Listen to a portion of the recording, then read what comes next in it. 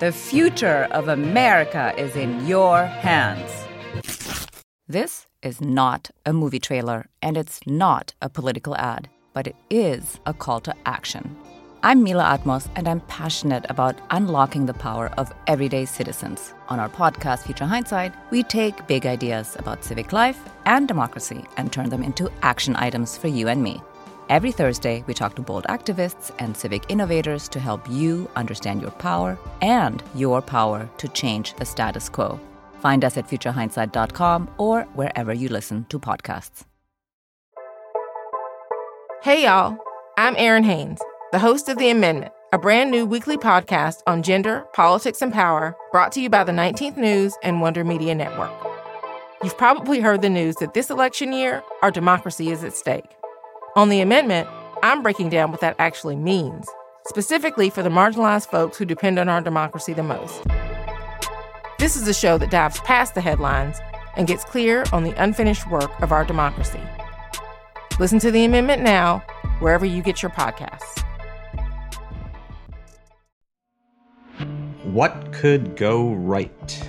I'm Zachary Karabell, the founder of the Progress Network, and I am joined by Emma Varvaloucas, the executive director of the Progress Network, and we are having a series of stimulating, or at least we hope, stimulating conversations with a series of stimulating, or at least we hope, stimulating people for our podcast series, What Could Go Right?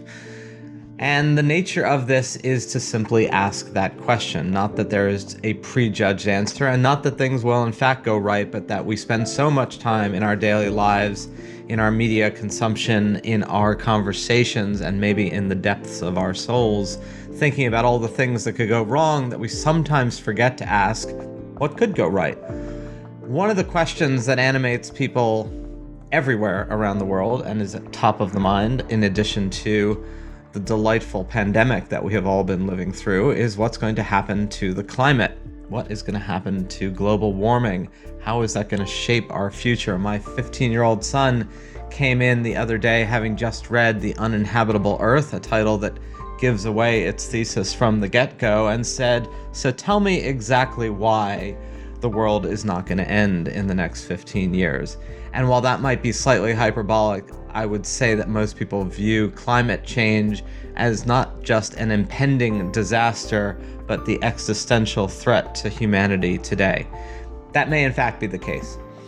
But if it's not the case and we are left on this planet with however many billion people are going to be on this planet by the end of the 21st century, we're all going to have to figure out how to live with, in addition to mitigating climate change. And in that spirit, we're going to have a conversation with John MacArthur, who has been at the forefront of these questions, not just of the sustainability of a warming planet, but how do human beings constructively both adapt to that fact, regrettable though it may be, do something about slowing down the arc, and creating a world that we actually want and can live in, not just a world that we're going to suffer through.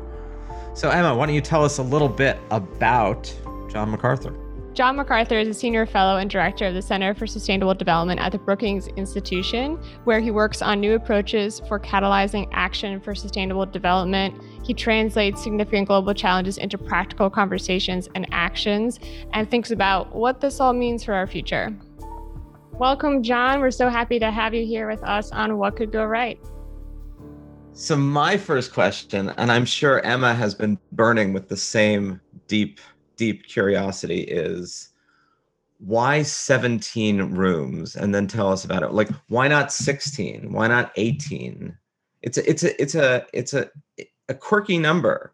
And John's about to tell us what 17 rooms is, but it's this initiative for global sustainability goals and how to achieve them, and a template for if you're actually interested in planetary improvement, which I'm sure a few people are and many aren't. Here is a template and a way to do it and to organize. But why 17? Well, do you know how many sustainable development goals there are? There are 17, yes. Exactly. So that's now you have to tell us that. I'm with you.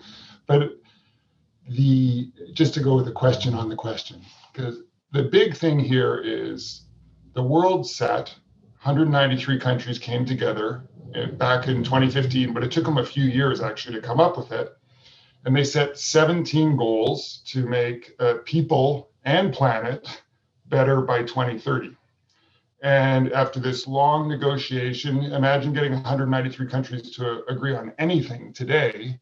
They came up with these 17 goals, which include things ranging from eliminating extreme poverty by 2030, the poorest of the poor, which might seem fantastical, but is actually, in my view, pretty doable at this stage, to tackling climate change, which is roughly speaking, a runaway train at this stage. We got to both hit the brakes and turn the train around, but also tackling inequality within and across all countries, thinking about things like health, education, how to protect the oceans, peace and strong institutions. And each of these 17 goals is, of course, a huge global issue unto itself. And so the reason for 17 rooms is that in my experience, talking with people around the world and also having gone to a lot of policy conferences, is that there's something missing.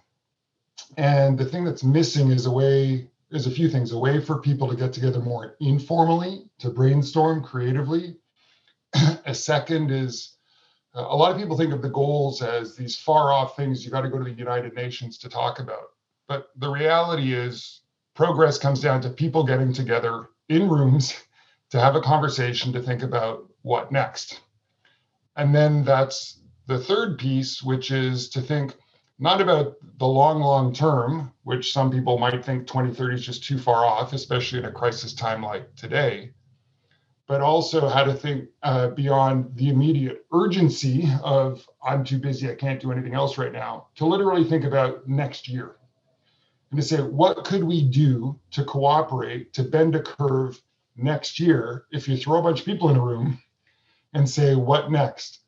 And so that idea led to what we now call 17 rooms. And one of the things I found very powerful is if you replace the word goals, which seem far off and ambition driven, with rooms, which seems very proximate about people getting together, you can get a lot done. And so with the Rockefeller Foundation as a major partner in this, we've been experimenting over the past few years to say, what are all the ways in which we can codify this and kind of bottle a secret sauce? So it's not just for these global conversations, but actually for local conversations too. And every community center in the world could be 17 rooms, or last year everything went virtual, so it became 17 Zooms. To think about next steps, and also how do we problem solve in parallel across all these issues and in concert among all these issues. And so that's the genesis story of 17 Rooms. There's a question of how you land on 17 sustainable development goals, right? So the question of why 17 rooms, okay, we got it. Why are there 17 sustainable development goals? How did that come about? Well, let me tell you a story to come up with my best answer on that one. The process, and it was a major international process to come up with these 17 goals, took a few years, as I mentioned. There were a lot of debates on what's the right number of goals. And these sustainable development goals are actually successors to what were previously the Millennium Development Goals, which are really focused on extreme poverty, the poorest of the poor, life and death issues, AIDS, child survival, maternal mortality, and things. And coming out of those goals that were originally the Millennium Goals from 2000, 2015, people said, well, we got to think about what's next. And it was actually the most inclusive global agenda setting process the world's ever seen on how to come up with millions and millions of people, sent in their views. And at the end of it, there had been this huge debate. Should it be 8 goals again? Should it be 10? Should it be 12? The answer ended up being 17. And the day these goals were formalized and all of the diplomats had finally signed off, it was Sunday, August the 2nd, 2015. And it was a hot, steamy afternoon. I happened to be in my apartment in Washington at the time, watching the proceedings on the internet. And I called my mom that day. My mom back in Vancouver, where I grew up. And I said, Mom, you know those goals I'd mentioned? And the first among them was to end extreme poverty. That was kind of the first among equals. I said, those goals the world agreed on today, and the first one is to end extreme poverty. by 2030. She said, that's exciting. And I said, yeah, it is actually. And then I said, there's only one problem. She said, what's that? And I had in the back of my mind, I had to give a few speeches in the following 2 weeks, and I was going to have to explain them. And I said, well, these goals, there's 17 of them. I don't know how to explain them. And she said, 17, that's a great number. I was like, pause. You're the first person to say that. And so I'm sure I sounded like my insolent teenage self. And I was like, okay, Mom, tell me, why is 17 a great number? Kind of like, can't wait to hear this one. And she said, world's complicated. Sounds like they didn't fake it. It's authentically long. I was like, oh, that's interesting. And then she actually later came back to me and said that if they'd given me some Letterman style top 10, I probably wouldn't have believed them. So the next week I'm at the World Economic Forum in Geneva. It's like 500 people there who are like not been involved in this process. They're from business, government, academia, all these parts of life around the world. And I mentioned, the very simplest form I presented the opening session. Extreme poverty is going like this. Climate change is going like that. Meaning extreme poverty is going down, climate change is going up since we can't see. Exactly. Thank you. Yeah. And I just ad-libbed this comment to my moms, and the world's complicated. What does everyone come up to me for the next few days saying? They say, I love these goals. It's like your mom said. I see my issue in there. It actually changed the way I think about it, because pretty much every room I go to now, when I give what I call my 101 talk, like what's going on in the world, I canvass the room at the beginning and I ask them, what's the single biggest issue the world needs to solve right now? And it doesn't take a very big room to get all 17.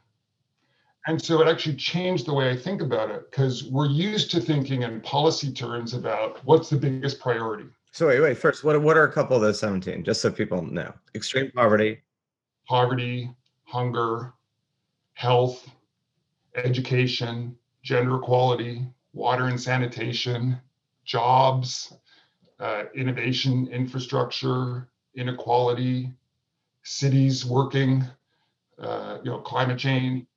Kind of a lot of the elementals of human existence and human needs. All the big stuff. Exactly.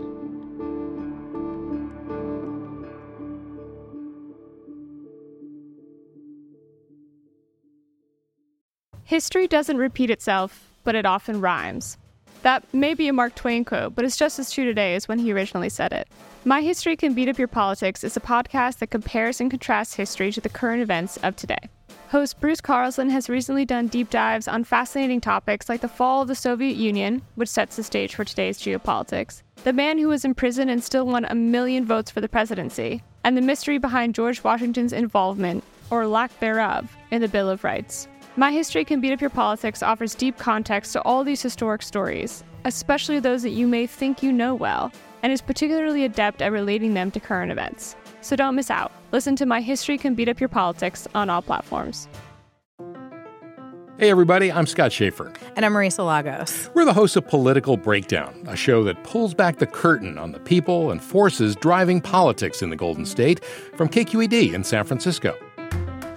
And now, ahead of the 2024 election, we are bringing you even more conversations with the top movers and shakers at the state capitol and in national politics. But the dyslexia was the greatest gift that ever happened to me. Nothing was rote, nothing was linear. I had to work around things, work differently, see the world differently. And I say that to young people and say, know how important your participation is. And I think it's a time for this generation to put forward new voices. More reporting with analysis. It's been a very good session for organized labor. But Hot labor summer. Hot labor summer. It's turning out to be a nice fall as well. More politics with personality. I've sweat election day my entire life. Right? we hear that. Political Breakdown daily. Every weekday, we'll break down what's happening and why it matters. With news that informs, surprises, and maybe even inspires you. Political Breakdown goes daily starting January 8th.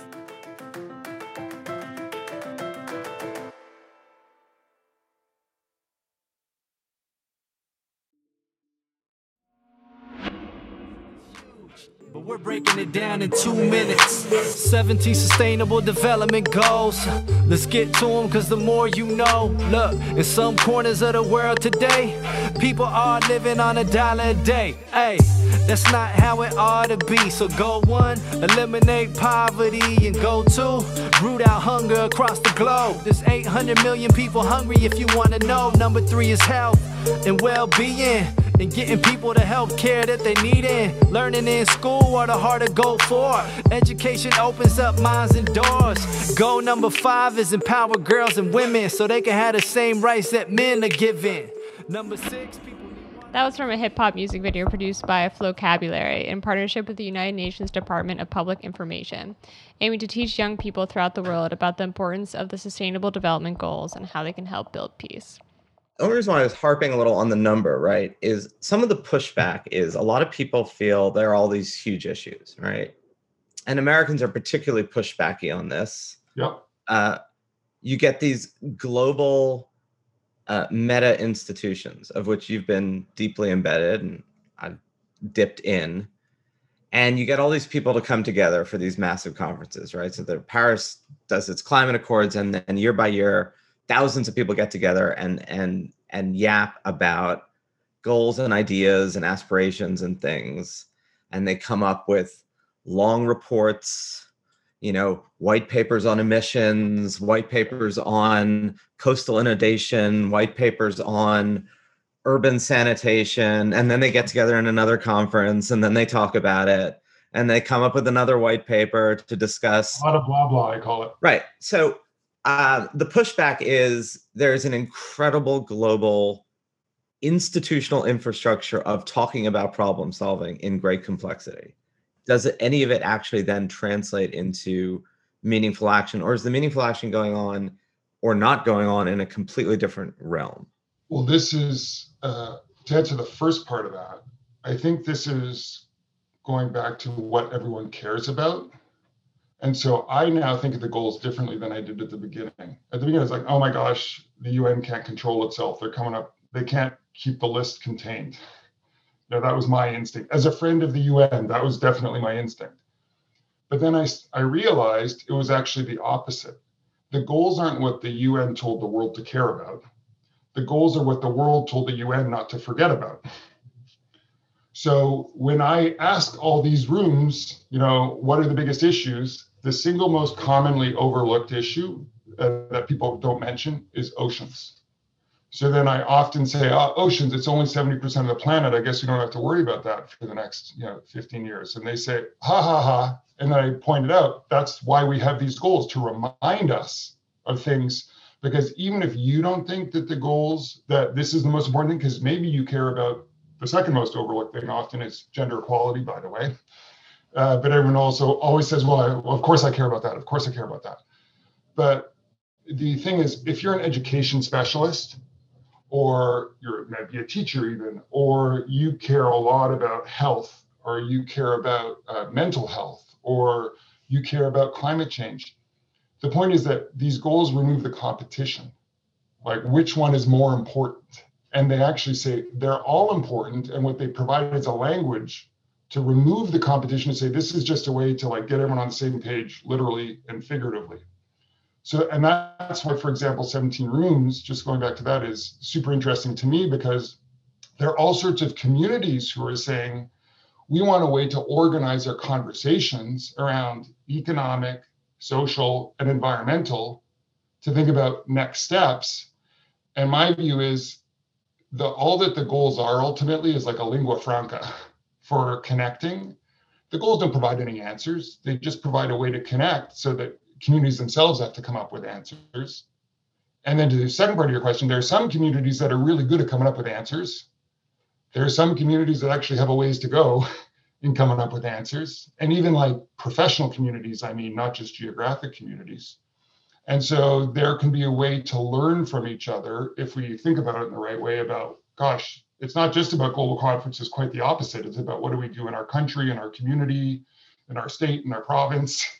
How do these pieces fit? Because in my home community where I grew up in Vancouver, Canada, these issues are as front and center, all of them, as anywhere else. It's not just an over there question, it's an over here question too.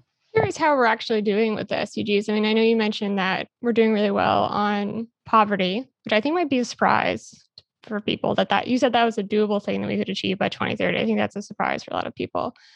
You mentioned climate as a runaway train. I think that's not a surprise for people. How are we doing on some of the other ones? Well, on extreme poverty, just to clarify, so this is people who live on what the technical jargon is less than $1.90 a day in so-called purchasing power parity terms. So price adjusted, inflation adjusted, all that stuff. And the world is in the best place it's ever been before COVID on extreme poverty. Down to getting close to only air quotes, 600 million people, which is less than 10% of the world. So it's small in proportion terms, so that's still 600 million people. Still a big number, yeah, sure. Yeah.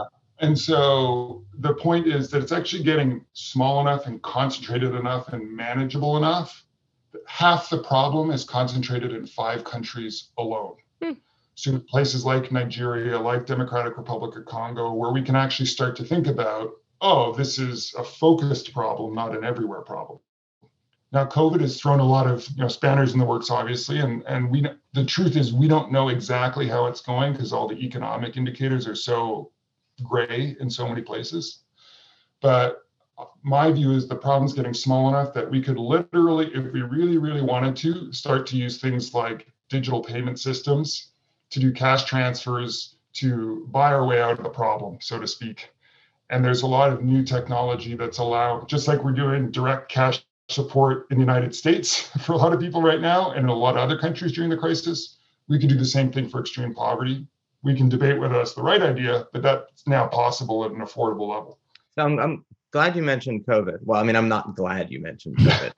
I think it's important that COVID be mentioned, given that most of this was developed in a pre-pandemic world, although health and health security was certainly part of the lattice of goals. And it does raise the question of, so you articulated brilliantly how these are, and you had an incredibly pithy expression that I said to myself, I'm going to remember and use, and I've now forgotten and won't, but about, this is a way for things not to be left out. It wasn't the UN saying pay attention to these things. It was a way for people to say don't forget about these things. But then there's the question of what's exactly the bandwidth of any society at any given point to pay attention to more than a couple of things, and then the law of unintended consequences. So, right, we don't know yet whether or not the global efforts to contain the pandemic, most of which were national efforts to contain their own pandemic. There was no really global effort to contain the pandemic. Whether or not that's going to set back the move toward poverty alleviation. We don't even know in sub-Saharan Africa whether the health effects of trying to contain the pandemic will have critically impaired other vaccination efforts that had been underway for years for other issues, right? And I guess the question is, what is the bandwidth of any particular society? And if you pay too much attention to one, right, we may decide in 5 years that the effort to contain the pandemic in parts of the world ultimately was more deleterious than, the pandemic would have been. Certainly not in Taiwan and Canada, but maybe in Nigeria. I mean, where do we go with all that? I'm not even saying that that's the case. I'm saying we don't actually quite know. It's a real debate. And last summer, there was a debate, which I was, in my own little way with colleagues, part of Nature magazine, the major global scientific magazine, published an editorial saying we should just scrap these goals basically because we got a crisis to deal with. And, my view is that's not the right view. And we argued it because you can't say, well, let's forget about climate change because we got a COVID crisis. The earth is the earth. We got to still protect the earth. And the fact of a pandemic doesn't change the need to protect the earth and our civilization.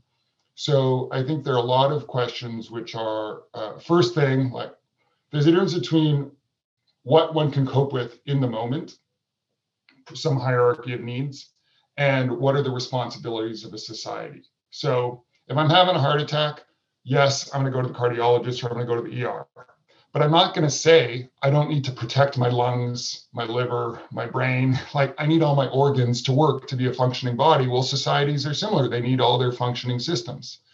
So there's one question I always ask, because I think governments get this wrong a lot of the time. They say, we need to pick priorities. We can't do all these goals. The first question I usually ask is, how many members are there in your federal cabinet? Many of them have at least 17 or 18. In again, I'll just use Canada because I pay a lot of attention to Canada, there's more than 30. So then my question is, can each cabinet member do half a thing while they're in office? And then this is an intentionally, obnoxious, if you will, question. Because the point is, they're already trying to do a bunch of things. The problem is that those things aren't necessarily seen as all part of the same coordinated effort.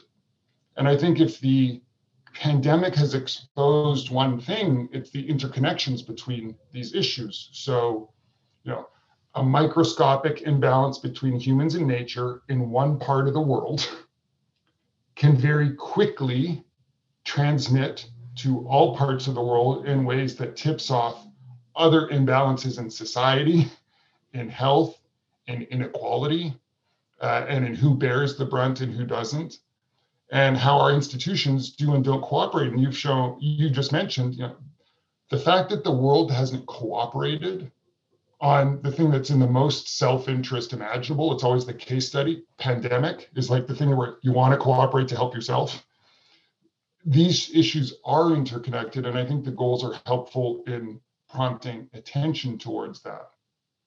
The deeper point, though, then is how do we think about what is a priority versus what is something that we need to manage? And there I would argue for policymakers, yes, the way I simply describe it is there are some things that need a turnaround. It's not going okay. You need to change direction. If I'm a head of state or a principal, head of government, I campaign on those things. There's probably 3 to 5 things I campaign on. I'm going to make change on that to turn the tide. There might be some things that are going okay, but not quite well enough. They need a bit of a nudge. That's where I might put my up-and-comers on my team. And then there are other things where I might say, make sure it keeps working. That might be my first timers in the cabinet. That might be the show you can make sure this works and don't let anything go wrong. One of the big things we've seen, and I think we have much broader awareness of around the world, is there's no country that is yet satisfied economic prosperity and social inclusion in a comprehensive way and environmental sustainability, all 3 at once. That triple challenge is the essence of sustainable development. It's just those 3 things. And these 17 goals are ultimately just an articulation of all sorts of different domains that fall under that. But it really comes down to that triple challenge, in my view. Given that we're still like a global work in progress, is how I'm taking that no country has succeeded in those 3 things. And the unknowability of the pandemic that Zachary was talking about, something that you wrote about was the pandemic as an opportunity for a transition. And, certainly I think people are very used to talking about individually. The pandemic was a big energy shift. A lot of people self-reflected. A lot of people made personal life changes. How does that work, on the collective? Do you see that energy shift happening around SDGs? Like, has there been something that's shifted or not? Oh, what a great question. And I think anyone who's working on these issues has been prompted to self-reflect a lot, hopefully, on what's going on and what matters. And I would say one big thing, especially in the US, but it's broader, a lot of people are working on these issues but might not use the jargon of SDGs. And that's okay. You don't need to use the jargon. It's a tool, it's a device, but it's not a mandate or an imperative or anything like that. It's just a way to make it a little easier and remove some of the friction of how different constituencies, I think, might connect. I think the notion of transitions is something that we came up with among some colleagues, thinking about, gosh, what's going on? And I described the pandemic as, and also the events of 2020, as a cascade of crises, not a single crisis. So in the US alone, but it was global, and the eyes were, I would say, disproportionately watching the US, the eyes of the world in 2020. We had the pandemic. We had a breakdown in public institutions, I would argue, at the federal level and also at the state federal level, between states and between orders of government. We had a crisis of race and race relations and racial reckoning. We had a crisis of gender, inequality. I would argue this most gender unequal crisis in modern history in terms of the burdens being borne by society. We had a crisis of inequality in terms of who is bearing the burden and which aspects of society are both carrying the risk and bearing the economic burden, whether that's your frontline grocery store workers or the service industries that can't afford to miss work and have more risk of exposure every day. And then we certainly had a crisis of state-sponsored violence, I would argue, and risk of authoritarianism in many parts of the world, which is only exacerbated. And all of these are interconnected as part of the same recent history. And so I think one has to, again, say the pandemic certainly was a flame on the gasoline, but I don't think it was the only issue. And part of the way I think about these goals is they're helpful, not on their own as a device for getting out of this crisis. One needs much more than that. But they are a device for thinking through where are we trying to go? What's a neutral reference point for what we're trying to get to on the horizon? So kind of a North Star function. And that, is important that we're not having a debate every day on where we're trying to go. Are we trying to, create jobs or not? Yes. How are we going to measure that? Well, like this, we are going to have a debate on how to get there, and we should. That's what public debate is for. But as we think through then, these notion of, as you say, reflection, oh gosh, these crises didn't come from nowhere. And so let's not think that we just want to go back to 2019. Because apparently 2019 wasn't such a robust place for the world to begin with on any of these fronts that became more acute crises. And so let's not think about reset, like just press a button and go back. Let's think about what these incipient or emergent trends are that have a sense of real momentum, but need a doubling down of effort in order to make the true change. And so that's what we started to label as great transitions. And these are some meta transitions that we need to have in mind in each of our own spheres of life in terms of justice, nature, technology, and young people who are providing a lot of the moral insight for society, but not always the moral respect from their elders in terms of what to do about it. So that we boiled it down as kind of a test thesis of these four great transitions that we think can help get us, through the curve, if you will, to a better place. But they're not going to happen on their own, and they actually require effort.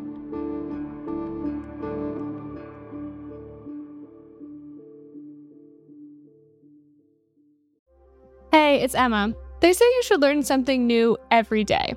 It's good advice, but with so much to do in your daily life, how are you going to make the time to learn and stay curious about our world? Well, with Everything Everywhere Daily, you can easily make that goal an actual reality. Everything Everywhere Daily is one of the world's most popular daily education podcasts and a top 3 history podcast. In about 10 minutes, you can learn something new every day. The show covers history, science, geography, mathematics, and technology, as well as biographies from some of the world's most interesting people. Fans of the show are so passionate that even work to join the Completionist Club, the group of dedicated listeners who have listened to every single one of the show's more than 1,000 and counting episodes. All of the episodes are informative, interesting, and best of all, always under 15 minutes. So go ahead, learn something new every single day with Everything Everywhere Daily. Find it on Apple Podcasts, Spotify, or wherever you get your podcasts. The government of Kenya pledged to end gender-based violence by 2026. The Ministry of Health in Uganda is trying to eradicate yellow fever. It's ambitious to make these kinds of pledges, but it is much harder to achieve these lofty goals. Are these leaders really delivering on these promises for women and girls? Tune into a new season of The Hidden Economics of Remarkable Women, a podcast from Foreign Policy, as reporters across Africa meet courageous women holding leaders accountable in various sectors, including healthcare, startups, and the government. Listen to Hidden Economics of Remarkable Women wherever you get your podcasts.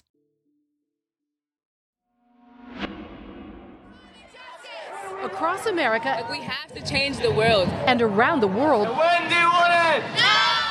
millions walked out of classrooms today demanding action on the climate. Climate change is real. That was a clip from NBC Nightly News detailing the global climate strike of 2019. On this question of what could go right, on a lot of these goals, there's probably pretty compelling evidence that many things have improved manifestly over the past couple of decades.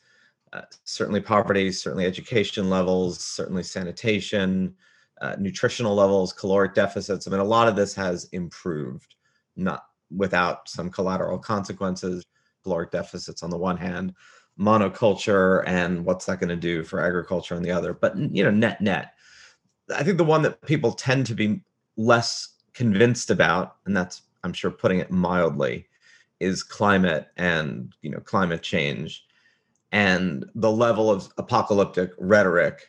And I'm probably shading things in my own prejudiced way by calling it apocalyptic rhetoric, because if you actually believe that everything is, whatever the Paris goals were for climate change in 2030 are not going to happen, and therefore we're going to blow through whatever warming targets we had.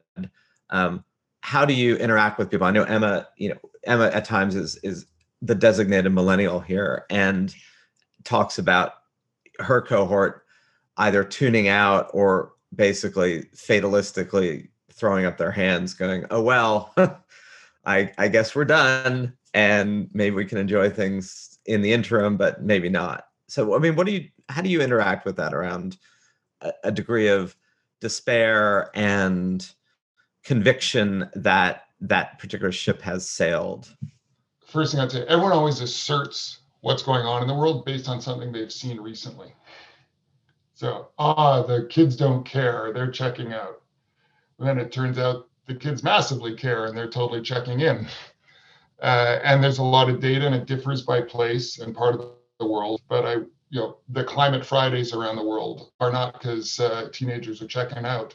And there is a strong movement of young people, and I think the sensibility has changed around what success looks like. And I see, poll after poll showing that young people have a very different perspective on what needs to get done, even if they have varying perspectives on how likely it is to get done by the current generation in power. I generally maintain the hypothesis that young people are a source of moral clarity because they see things better than older generations often in terms of right and wrong. But that's not a blanket statement, but it's kind of a, if in doubt, go with the perspective of young people. I think there's a lot happening around, there are many, many amazing breakthroughs that are happening that we have to respect at the start. There's a lot of bad news in the world. No one knows that more than the group of us on the line here. But there's also these extraordinary breakthroughs like mRNA vaccines, or even the fact that global scientific cooperation actually still seems to be happening quite strongly, even when politicians are having trouble cooperating.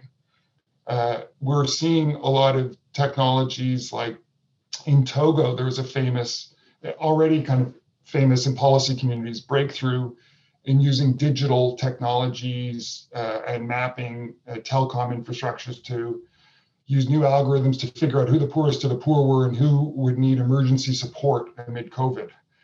This is extraordinary as a breakthrough in terms of leveraging technology to help people most in need. We have other areas of the world where there have been massive steps forward, and I don't know the formal numbers, but I've heard it's in the tens of millions of businesses that got registered quickly because they needed to get the emergency support through the pandemic. So all of a sudden they become part of the formal economy rather than the informal economy. So there are these surprises of massive gains that we can never overlook. I say that because technology is a super powerful driver and it does have breakthroughs. And we're actually in the middle of editing a book on all sorts of different prospective breakthroughs that might matter for the food industry, for pandemic control, for all sorts of technology systems.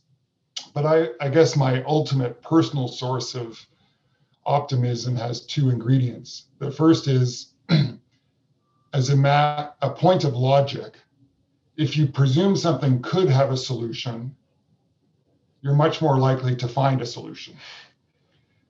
If you presume it doesn't, then you're going to lead yourself to, it can't happen. But the second point is, and maybe this is a source of energy, I've seen enough things in my own short time in this world where breakthroughs happen when you never thought it could happen, or you wondered if it ever could, and it happens in such a big way that it changes everyone's view of possible. And, there's the famous Mandela line that, everything's impossible until it's done. And Wallace Stevens, after the final no, there comes a yes. And the one that really came early in my career, which changed my life outlook forever probably, was antiretroviral treatment. And AIDS was this massive ravaging pandemic around the world in the early 2000s. At the time, we thought there were maybe 25 million people infected, a few million dying every year. And there was no effort to do anything globally. And it was 1996 that the magic of antiretroviral medicine was first announced to the world. And in the early 2000s, like 2001, the professional consensus of the major institutions that should have had responsibility for this was, well, it's too hard to try, therefore don't bother. And there's a lot of racism behind some of that too, because most of the cases were in Africa. And then lo and behold, people started to say, well, we should create a global fund to fight AIDS, TB, malaria. We should set delivery targets. And people thought at the beginning that maybe only a few million people needed treatment. At the first instance, they thought 6 million people needed treatment. Today, more than 25 million people are on treatment because we've learned a lot about how to deliver treatment, and it's gotten cheaper and it's gotten better, and these institutions are stronger. And this has gone from like frontline, it's not a solved problem yet, but it's gone from frontline too hard to solve within a generation to kind of matter of course to solve it. And so whenever I think about something like climate change or energy or pollution or oceans protection, I think about what are the big technologies and what are the big systems and what are the big players who need to align in order to get a similar breakthrough.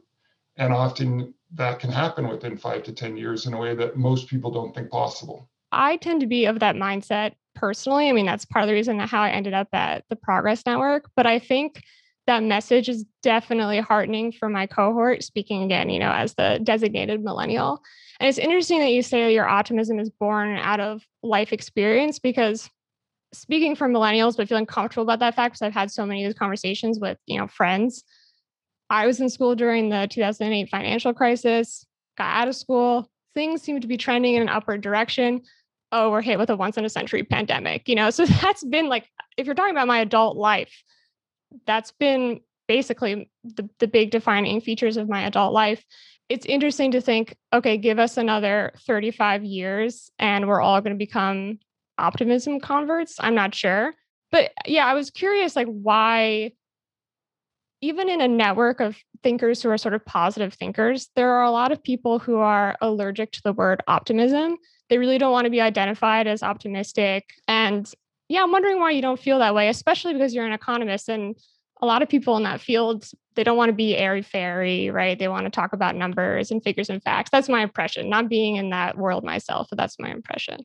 I'm probably a fringe member of the profession to start, but I think there is a truth that in social science, people are trained to criticize, and in natural science, people are trained to prove and to move the problem forward. And that is a deep cultural divide. You see it a lot of things, like a positivist versus a skeptical intellectual disposition. And there's reasons for that. I think of myself ultimately as a pragmatist. I say my academic friends think I'm an activist, my activist friends think I'm an academic, and somewhere between the two is true. So there's a notion of what does it look like to solve a problem? And I used to get asked when I was at the UN working on the Millennium Development Goals, what is, am I an optimist or a pessimist? And my stock answer at the time was, will these goals get achieved? I would say I'm neither. My job is to recommend what needs to get done, whatever your motivation is, or to identify the best recommendations. And then whether it happens or not, that's a different question. At this stage of life, I have taken the view of optimism more as a trained view, but I have dark days, don't get me wrong. The pandemic is hard on all of us, but it's not that every day is awesome, far from it, but it's this notion of if you presume a problem can get solved. And I have to, give credit to someone I know Zachary knows well too, like Jeffrey Sachs was a mentor of mine, and a lot of trained experience that he handed down, informal knowledge of over a lifetime of problems that he saw that everyone thought couldn't get solved, and then they got solved. And then I was, a briefcase carrier of sorts at the start to think about, how to solve problems. And then over time you start solving problems, and then you develop experience where, it's a bit of a tangent maybe, but a dozen or more years ago, I said, well, why don't we create a new type of degree program to train people on these cross-disciplinary challenges? And I talked to a bunch of people about it, and everyone said, people I respect hugely said, John, it's a great idea. The problem is universities are the slowest moving places in the world. They'll never do it. And then a few years later, with a bunch of effort, we had launched these new types of degree programs we called Masters in Development Practice across 5 continents, a couple dozen institutions. And it turned out there were dozens of universities that were just keen to go if someone could help them kind of put the pieces together. And so this notion of after the final no, there comes a yes really became a deep thought in the back of my mind of, what's the final no going to be? And then how do you put a pincer strategy around it? And these things are not self-fulfilling. That's the point. They're stories to be written. So climate change is a story to be written. Do I believe that carbon emissions probably will get solved in the next century and down to zero? Yes. I think the technology will get us there within the next century. The story that's yet to be written is how fast we get there, and if we get it down quickly enough to avoid catastrophic climate risk. So I can watch the megatrends, and I see that carbon emissions are going down as it per unit of GDP. That seems to be a somewhat inexorable trend on basic systems, but we have to do a lot more and a lot more beyond just hope and pray to solve the actual problem. And that's where everything from policy leadership to business leadership to, creative minds and technology entrepreneurs all come in together. That's a great way to sort of put a bow on all of this. And I love that articulation of one, you need to envision the possibility that you can solve something, because being convinced that you can't is in and of itself a barrier to being able to think creatively about how you might, which was partly the whole idea of a progress network. It's partly the whole idea of the unknowability of the future, but that if your conviction is that it is particularly bad, it's really hard to make it particularly good. And on this question of climate, it's yet another iteration of, I've joked, my joke for years when people said, well, what do you think? Are you an optimist or you're a pessimist? Or what does that mean? That human history is this neck and neck, either competition or oscillation between the incredible human ability to create and the unbelievable human capacity to destroy. And the fact that we're having the debate and the conversation right now that leans at least marginally, the capacity to create has inched out the ability to destroy. And that is, this incredible question for the 21st century is that pattern going to be replicated? Because as people say in the financial world all the time, past performance is no guarantee of future results. So I'm totally with you on we are likely to solve this problem. And then the only question is how much damage is going to happen before we do. These are knife edges all over the place, in terms of which way it can go. And every problem one solves leads to the next problem to get solved. So you're never done. That's life. Just because you've gone to the gym once doesn't mean you don't have to go again. You got to keep exercising. You got to keep gardening. You're pull out the weeds and move forward. And that gets your point on it. The kind of generational aspects of this, Emma. I actually would extrapolate it even further. And this is very loose hypothesizing, but my first global crisis was the late 1990s in my kind of adult consciousness. Is the Asia crisis, the anti-globalization crisis. International meetings couldn't even meet. The battle in Seattle broke it down in December 1999. WTO had to fall apart. Things were kind of not working. And then 10 years later, you had the global financial crisis. And then, of course, a decade later, we have the current series of crises. I think it's important, and I can easily tell a story of how each one is linked to the previous one. So in my view, you have to understand what happened in 1997-98 in order to understand what happened in 2007-2008. You have to understand 07, 08, 09 in order to understand 2016, 17, 18, 19, 20. And there were a lot of shocks to the system because people had lost the plot, especially among elites, I would argue, in a lot of the advanced economies. And so the big question I worry about now is, what are the problems we're endorsing, implicitly or otherwise, to come up in 2028 or 2030? And I do worry a lot about the hundreds of millions of kids who've been left out of school. I do worry a lot about the people who've been told, just buck up. I do worry a lot about the countries that have been told, well, we'll help you when we get time with those vaccines. I think we have to think very differently about what it looks like to actually solve problems from perspectives other than our own. And this, in my view, is the deepest challenge that we as a humanity have to confront, is we have to be able to solve problems from more perspectives than our own. If it's only from our own perspective, it's probably not an actual solution. And so that is where geopolitics are changing, our community politics are changing, and that's why a network like this one is so important, because it's about sharing in a network. So I think that this conversation will go on and should go on, but that this particular conversation probably is at an end. What a pleasure. And you're great, John, and you've done incredible work, and your outlook in a world full of much more non-level-headed perspectives on really difficult issues is incredibly refreshing. And you bring together a degree of hard-edged realism and starry-eyed idealism that is unusual, unique, and precious. So keep doing it. Well, I keep learning from you guys every day, so thank you. And I think the hardest thing right now, the thing that gets me down, if I will share just as we end, not to be negative, but it's hard to stay reasonable, because the challenge right now is being reasonable gets no attention. And so one of the big challenges, I think a lot of people who work on the trenches of a lot of issues, is how do you stay reasonable but also cut through? Totally.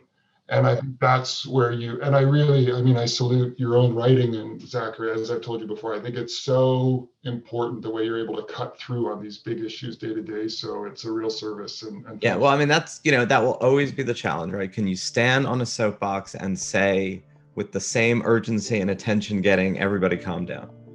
And the short answer is no, but I think the long answer, back to your point about will we solve these things, is actually yes. And it's a question of like what's immediately tractionable in media land and what's humanly compelling. So keep it up. Great. Likewise. Thank you so much. Thanks, John.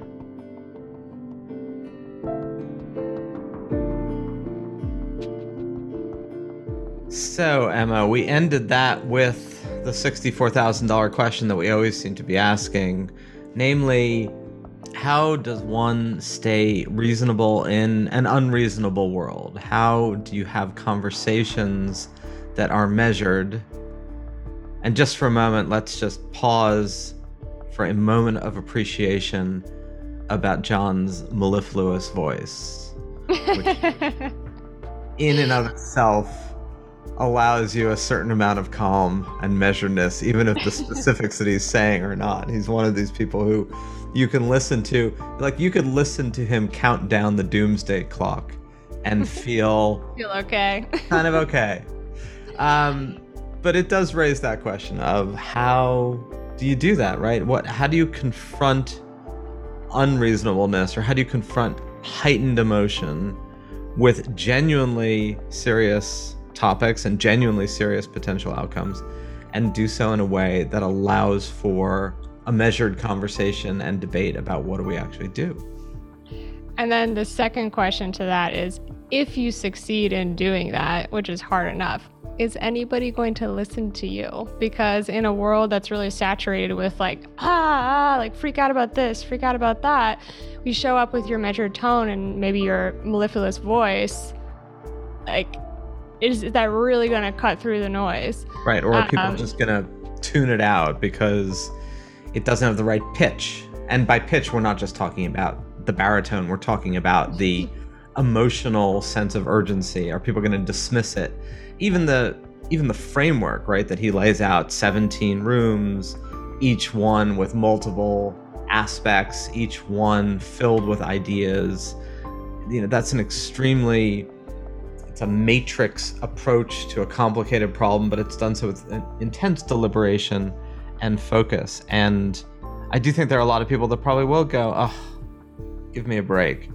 But more to the point, there's a lot of people, us included, who will say, wow, that's a comprehensive, in-depth, complicated, multifaceted, multinational, multicultural way of us collectively meeting a serious challenge, and that we can. And that while it might be a lot of urgent problems, the solution is never going to come right now or tomorrow. And we're always just muddling through a little bit, which is a phrase that one of our other network members, Ted Norhaus, used about climate in particular. Like, we're muddling through. And yeah, there's something helpful about that, simply muddling through together. On that note, we can conclude this episode as the Muddle Through episode, which in a normal course of events would be kind of a but for us is kind of a yes. It's an appreciation that these are really complicated, thorny, not really pleasant issues, but rushing to urgent conclusions is going to do nothing more than create hysteria and agitation and do nothing to solve these issues.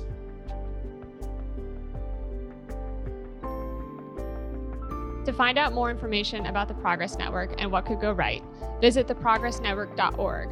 You can also sign up for our weekly newsletter to stay up to date with everything happening with the Progress Network.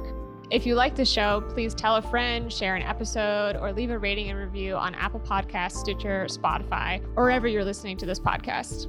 What Could Go Right is hosted by Zachary Karabell and me, Emma Varvaloucas. We're produced by Andrew Steven. Jordan Aaron is our production coordinator, executive produced by Jeff Umbro and The Podglomerate. Thanks so much for listening.